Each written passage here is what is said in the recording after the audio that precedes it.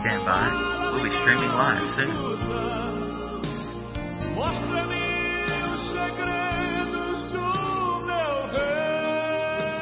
Good morning. This is Rick Bonfim at Rick Bonfim Ministries. We're glad to be with you this morning. And before I share with you this morning on Joseph of Arimathea and Nicodemus, two wonderful personalities in the Bible, I want to have a prayer with you. Father God, I thank you for this wonderful morning.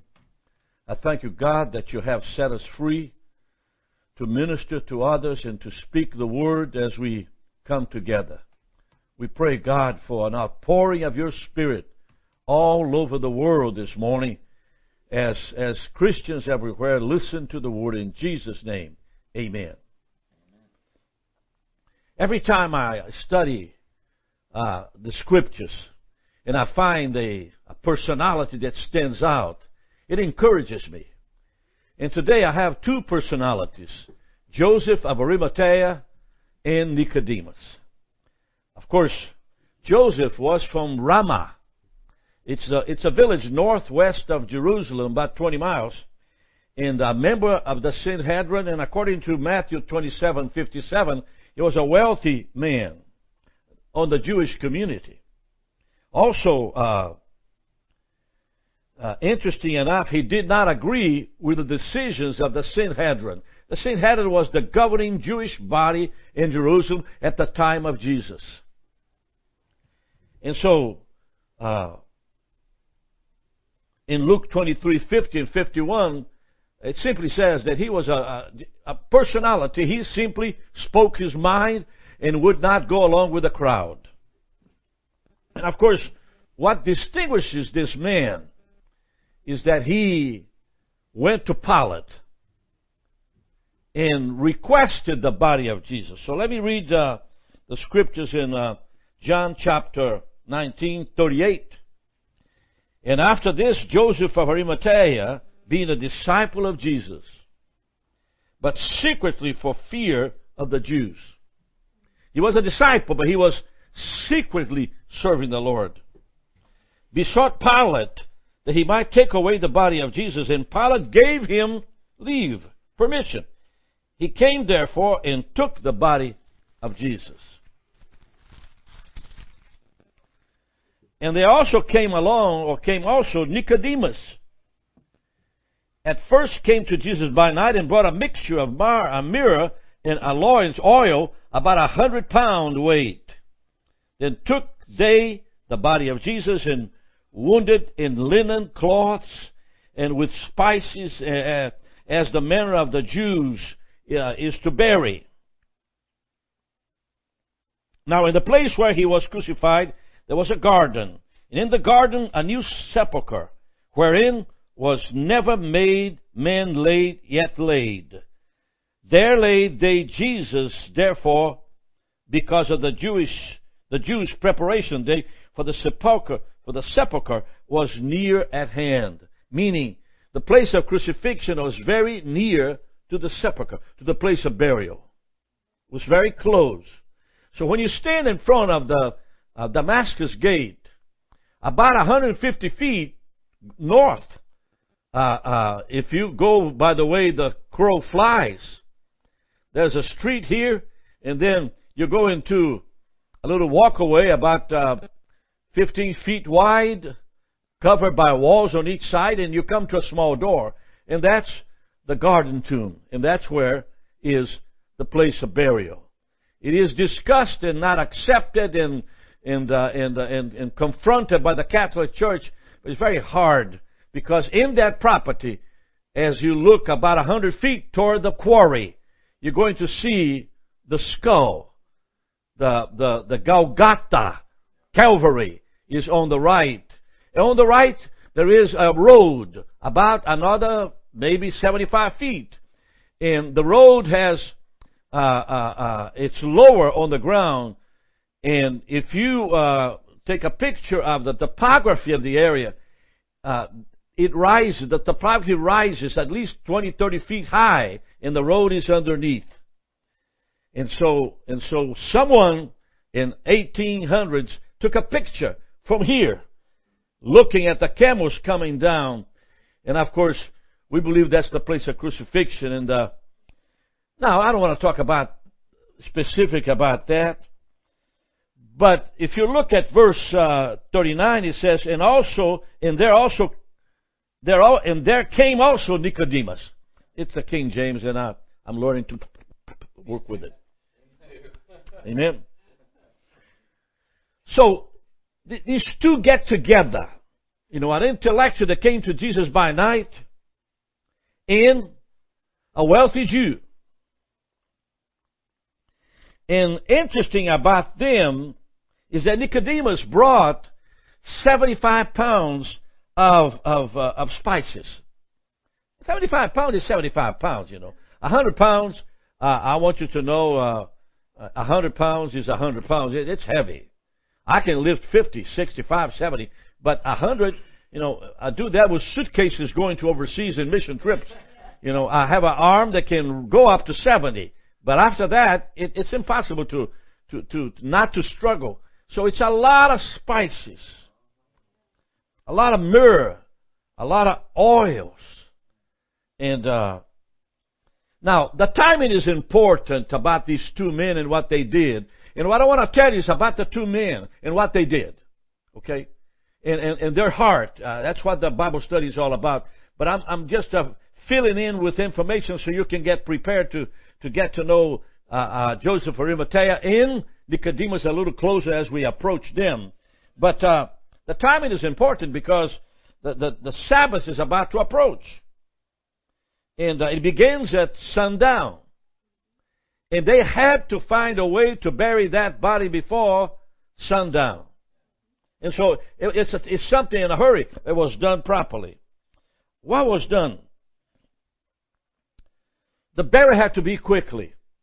And if you look at the Egyptians, they would take the organs of the body out of the body. They would take the blood out of the body and mummify it. But the Jewish concept of burial, it's an act of charity, meaning that the dead cannot repay it. And the procedure is called tahara. It's T-A-H-A-R-A-H, whatever that pronounces, means to purify the body. And so the first thing that they had to do, they had to wash thoroughly. Now, I want you to think about this. They're there at the garden tomb.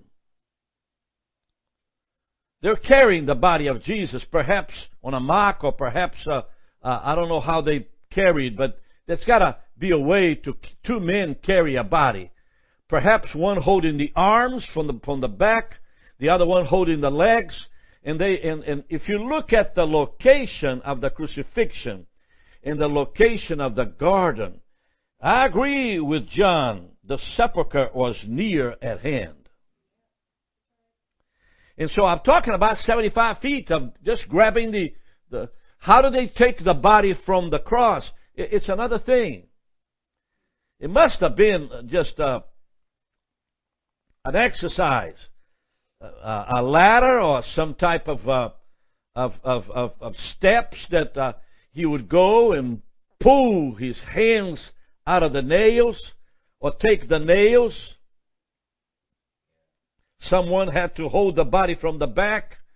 The procedure was very, very messy. Because you see, the body of Jesus and the blood of Jesus began to come out of his body at the place of judgment as he was received 39 lashes. And so his back was bloody, his feet, his hands, his head with a crown of thorns. And so I'm just calling your attention not to the situation that Jesus was involved in. I want you to see these men helping to get the body out of the cross. And it must have been very, very messy. And so the blood of Jesus got to their bodies also. Now just think about that. The body, the blood of Jesus got all over Nicodemus and all over Joseph of Arimathea. These are wealthy, educated, sophisticated men. They knew what they were doing. They understood. They were talented. They were gifted in every area. But when it comes time to take that body out of the cross, and of course, I want to show you verse 40 of John 19. It says, "Then took they the body of Jesus." They who? Nicodemus and Joseph of Arimathea. So it was near that perhaps carried the body, holding the feet, and I don't know what the strongest was. I'd say that Nicodemus was the oldest. Joseph of Arimathea was the youngest, so he took the chunk of the body and they moved up lower the hill, lower the highway, walked, and then climbed into the quarry. If you go to that facility today, the quarry is about 10, 15 feet from the ground. When you look down at the bus station, it's a good 15 to 20 feet higher than the ground where the bus stop is today. And so they have to access the height of that area to the quarry where the garden is. Been thinking about that. I never spent time with these two men, but after I began to study this, it really impressed me on how they did it, how they got the job done. Because you see, what is the importance of Jesus being on a tomb? Very, very important. Very important, because if he was crucified in the normal way, and of course buried in the normal way, he'll be with the robbers, someplace somewhere else unclean and filthy. They would not bury a person, just throw the body down there. And for some reason, the Lord God Almighty began to take care of His Son's body. And so, page 1. Page 2. These two were followers of Jesus, washing the body. Now, I don't know, the body must be close to the sepulcher. There was a shroud, a white shroud, not yellow, blue, or cream, but white. A piece of cloth that you would buy at one of those stores in order to wrap around the body. But before that, this preparation of the body had to be thoroughly specific, washing the body. And so they had to get water. Now, if you go to the Garden Tomb in Jerusalem, there is I don't know how to say it to you, but it's about 30 feet high, steps going down, a well. It's empty today. A reservoir type of facility that when you look down, it looks like, I'd say 50 feet by 40. It's a big hole on the ground. And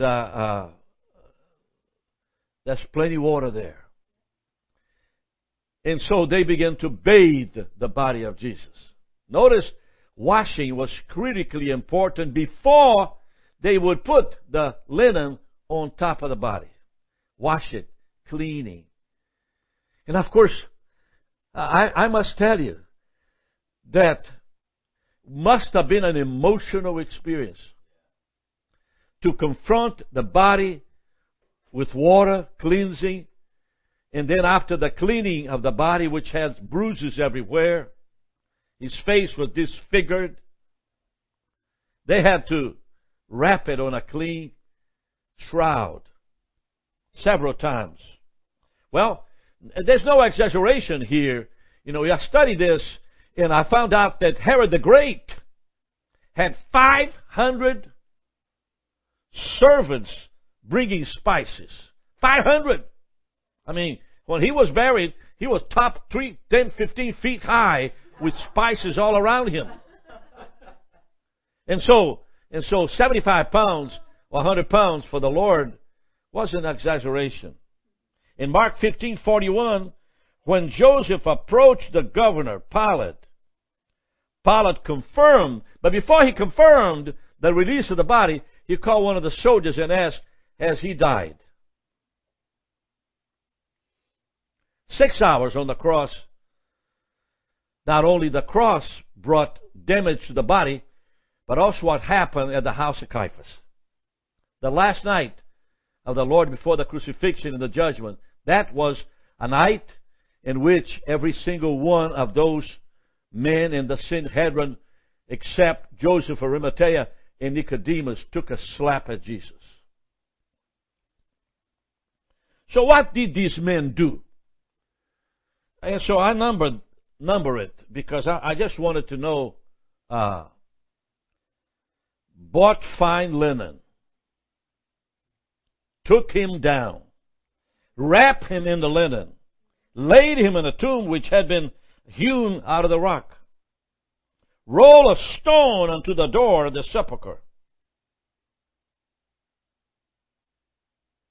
So when I think of all the actions that they did in a period of 3 hours, it must have been hectic. It must have been very, very emotional, very, very convicting.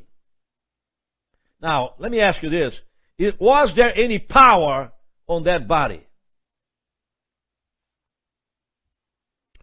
Well, on the body of Elijah, a man fell on top of it that was supposed to be buried and came out and jumped and came alive again. I'm not saying the dead has any life in them, but I want to tell you that the men of God that I have experienced and lived and appreciated, even their bones were righteous. When they buried my father, they at the time that my mother was to be buried, we had to go into the ground, open the vault, open what's left of the casket, and remove the bones into another compartment. And I was there, and I remember that man that went down and began to touch the bones got very dizzy and had to come out and take a fresh air. And he asked me, something. I don't know. And so he couldn't talk. So he gave him a glass of water, and me and Danielle are standing over the bones, and I told him, just let you do it. The other guy went to do it and did it, put it into a small box, and my mother's body then was put on the side. Was the body of Jesus prepared correctly? Yes. Did they do a good job? Yes. Was it convicting? Yes. Page 3.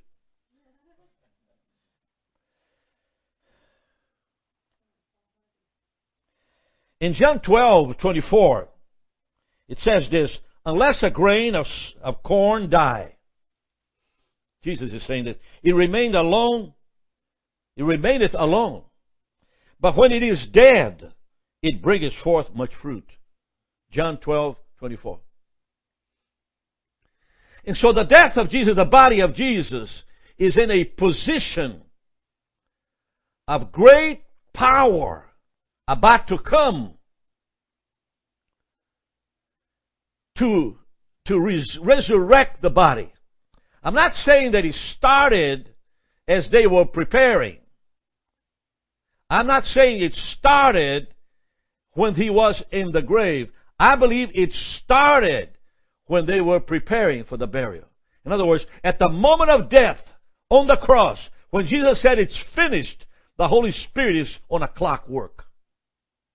There's a clock ticking behind eternity. A clock is ticking behind the back walls of that place. A clock is ticking in heaven for the moment when Jesus will come out of the grave. There's a clock ticking about your life, what you do with it, how you serve the Lord. I went to see a lawyer yesterday to deal with my will. And it was an interesting meeting.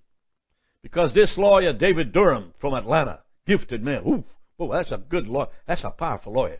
And you can see it in his face. David Durham from Atlanta, Georgia. He simply loves Jesus. And we went into details. It was very, very, very convicting to tell the story of my life to this man for a period of 30 minutes, and he's taking notes. And so if my clock is ticking into what I am and who I am in Christ, the body of Jesus, and the clock in heaven is ticking, at the moment when He said it is finished.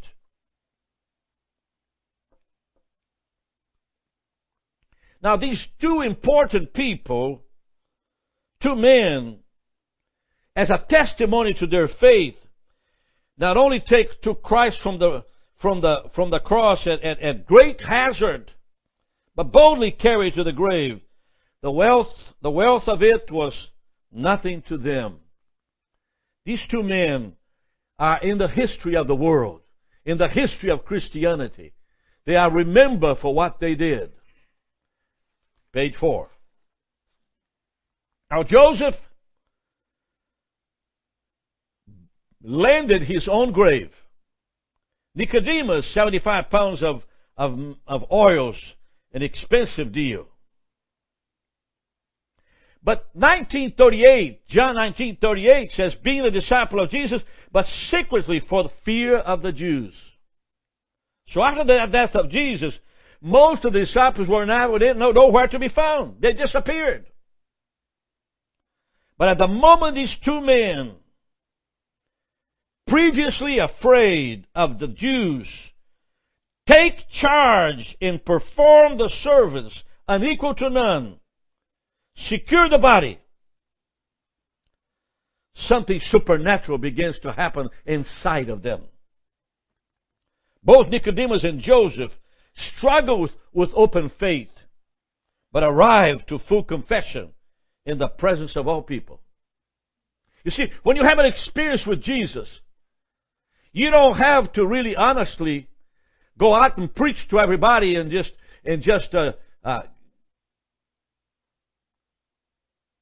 it's obvious. It becomes obvious. In other words, it's with you. It's inside of you. It's who you are. Every time that I received a slap on the face or a rejection from a Methodist pastor, I understood that he has been bothered by the presence of the Holy Spirit.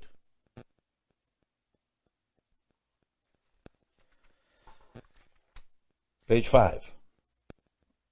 What makes a person to activate faith from dormancy to full confession? What makes you to do that? I have about 10 minutes, and I want to spend these 10 minutes trying to explain to you what happened inside of those two men. First, notice that the first thing that has to happen when a person comes out of dormancy or dormentos or sleepiness or just laziness to full confession is when intimacy changes. You see, it was very difficult to not to be intimate. You're talking about a body that's full of blood. You're talking about scars everywhere. You're talking about wounds everywhere. And that's more intimate than anything else. Look, have you seen the body of a family member I've seen the body of my father, and I got close to it. I didn't touch it. I simply just put my Bible on top of his body, and I prayed that whatever my father had in him would pass on to me. I did that. And the doctor who brought me to the morgue in the back was crying, and I led him to Jesus. So what I'm saying is, there is in the body of a Christian man, a holy man, a presence. There is, in the body of Jesus, there was a presence. The clock in heaven is ticking. He's on a clock to be resurrected from the moment He said it is finished. So what I'm saying is, let's take a look at Ephesians 1:15. I want to show you just something very brief. Ephesians 1:15. And it says, let's begin in verse 19 for lack of time. And it's a prayer that Paul is speaking. Wherefore also, after I heard of your faith in the Lord Jesus and love unto all the saints, I cease not to give thanks for you, making mention of your names in my prayer. Then he goes verse 19. And what is verse 18? The eyes of your enlightenment being enlightened, understanding being enlightened, that you may know what is the hope of his calling, and what is the riches of the glory of his inheritance in the saints, and what is the exceeding greatness of his power toward us who believe, according to the works of his mighty power, which he wrought in Christ. Who is he? The Holy Spirit, God the Father. Wrought in Christ what? From the moment that his body left the cross, and he said it's finished, the power of the Holy Spirit is wrought in Christ when he raised him from the dead and set him in his own right hand in the heavenly places. So what do you mean? That Jesus was set in the heavenly places after the resurrection? Yes, at the ascension. But before the ascension, the body of the living Christ is alive and empowered by a presence. Now, is the presence of Jesus during the 3 days alive? In many ways. It simply says he came to the place of hell in the depths of the earth and took the keys of life and death from Satan, as Paul expresses that at those 3 days were days of great battles. So intimacy begins when you come out of your personal grave of privacy. You know, I've been in mission work for 50 years. I've taken 280 trips overseas.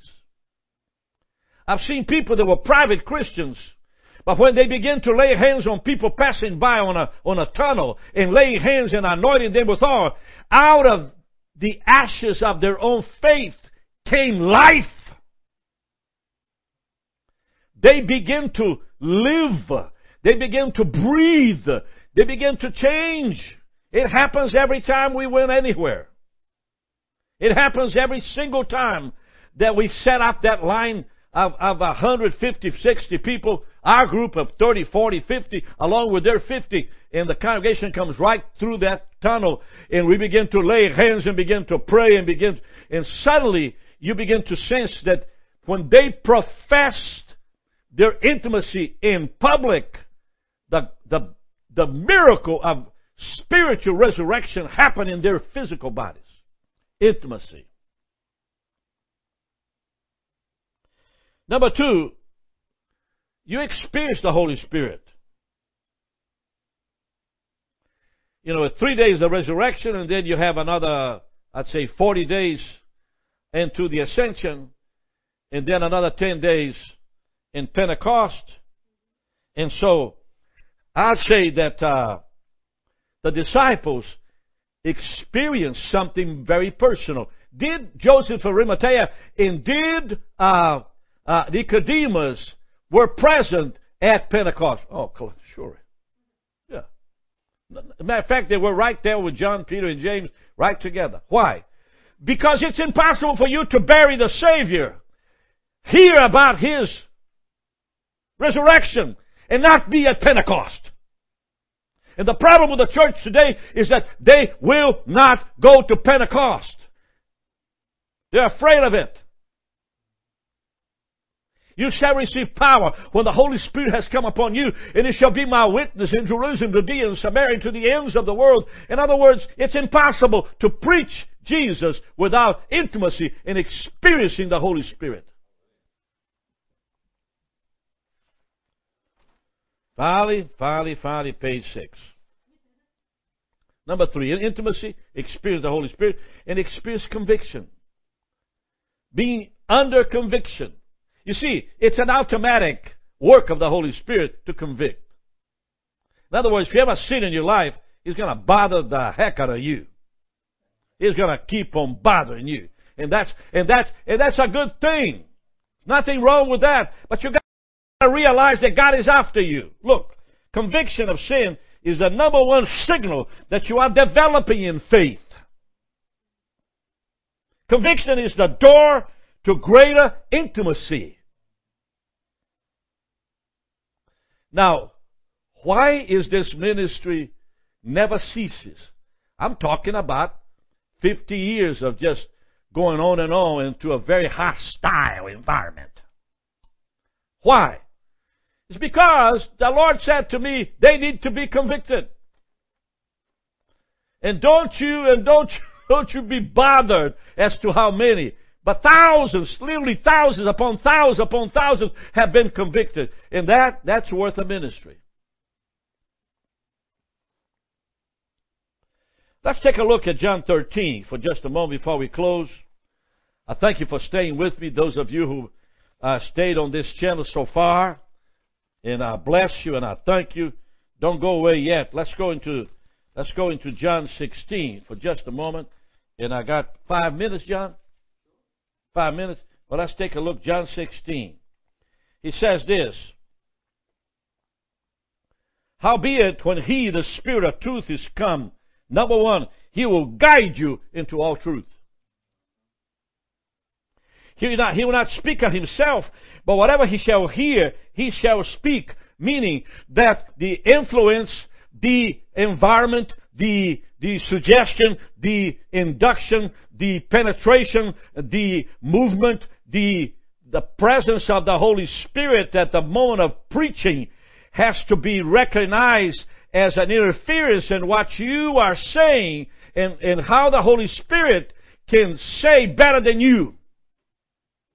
When you stop that interference, you become a rhetoric, empty vessel that God cannot use. Whatever He shall hear, He will speak. And then it says in verse 14, He shall glorify me. What do you mean? The Holy Spirit glorifies, elevates, empowers, blesses, brags on it, speaks with authority, elevates, creates, regenerates, speaks openly of what Jesus has done on the cross. So when you take the Holy Spirit out of the cross, you're talking about just a regular person dying, and Jesus wasn't regular. His body itself convicted 2 men as they washed it and prepared it for burial. And He said, He shall take what is mine and shall show it unto you. Now there's an interesting verse, which is, I think, the last one, and I want to read it to you right here real quick. I don't know where it is, but let me get to it real quick. It says, in your heart shall rejoice. In your heart shall rejoice. Amen? But your sorrow shall be turned into joy. And you now therefore have sorrow, but I'll see you again. In your heart, verse 22, shall rejoice. In your joy, no man takes it from you. Heavenly Father, as we come, Lord, I ask you that you bless my brothers and sisters anywhere they are today. By the power of the Holy Spirit of God, I pray, God, that you renew them, strengthen them this very morning. Remove the idea, God, that as they take communion, they're far away from Jesus. No, Lord, they're so close to it as they repeat the communion table and profess in remembrance of me. And this morning, Lord, in remembrance of Him, Lord, in remembrance of Joseph of Arimathea, in remembrance of Nicodemus who took care of our Lord's body, we rejoice, God, that we have great joy because you were working the resurrection in the body of Jesus from the moment He said it is finished. Bless every one of the brothers and sisters that are hearing. Empower them, renew them, remove sadness and fear, torment, agitation, stress, nervousness, and cause them to be servants of God, just like Joseph of Arimathea and Nicodemus. In the name of the Father, Son, and Holy Spirit of God, I pray and I believe. Amen.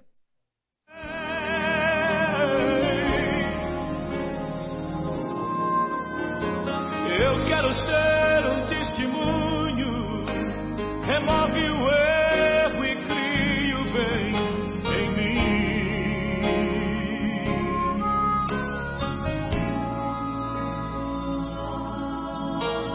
Estrela alva brilha em mim, brilha a luz que inunda o meu viver.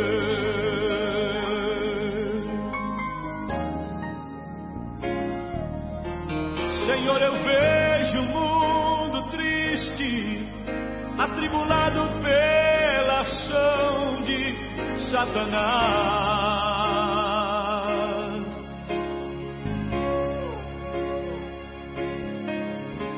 Clamando no escuro, correndo e olhando para trás.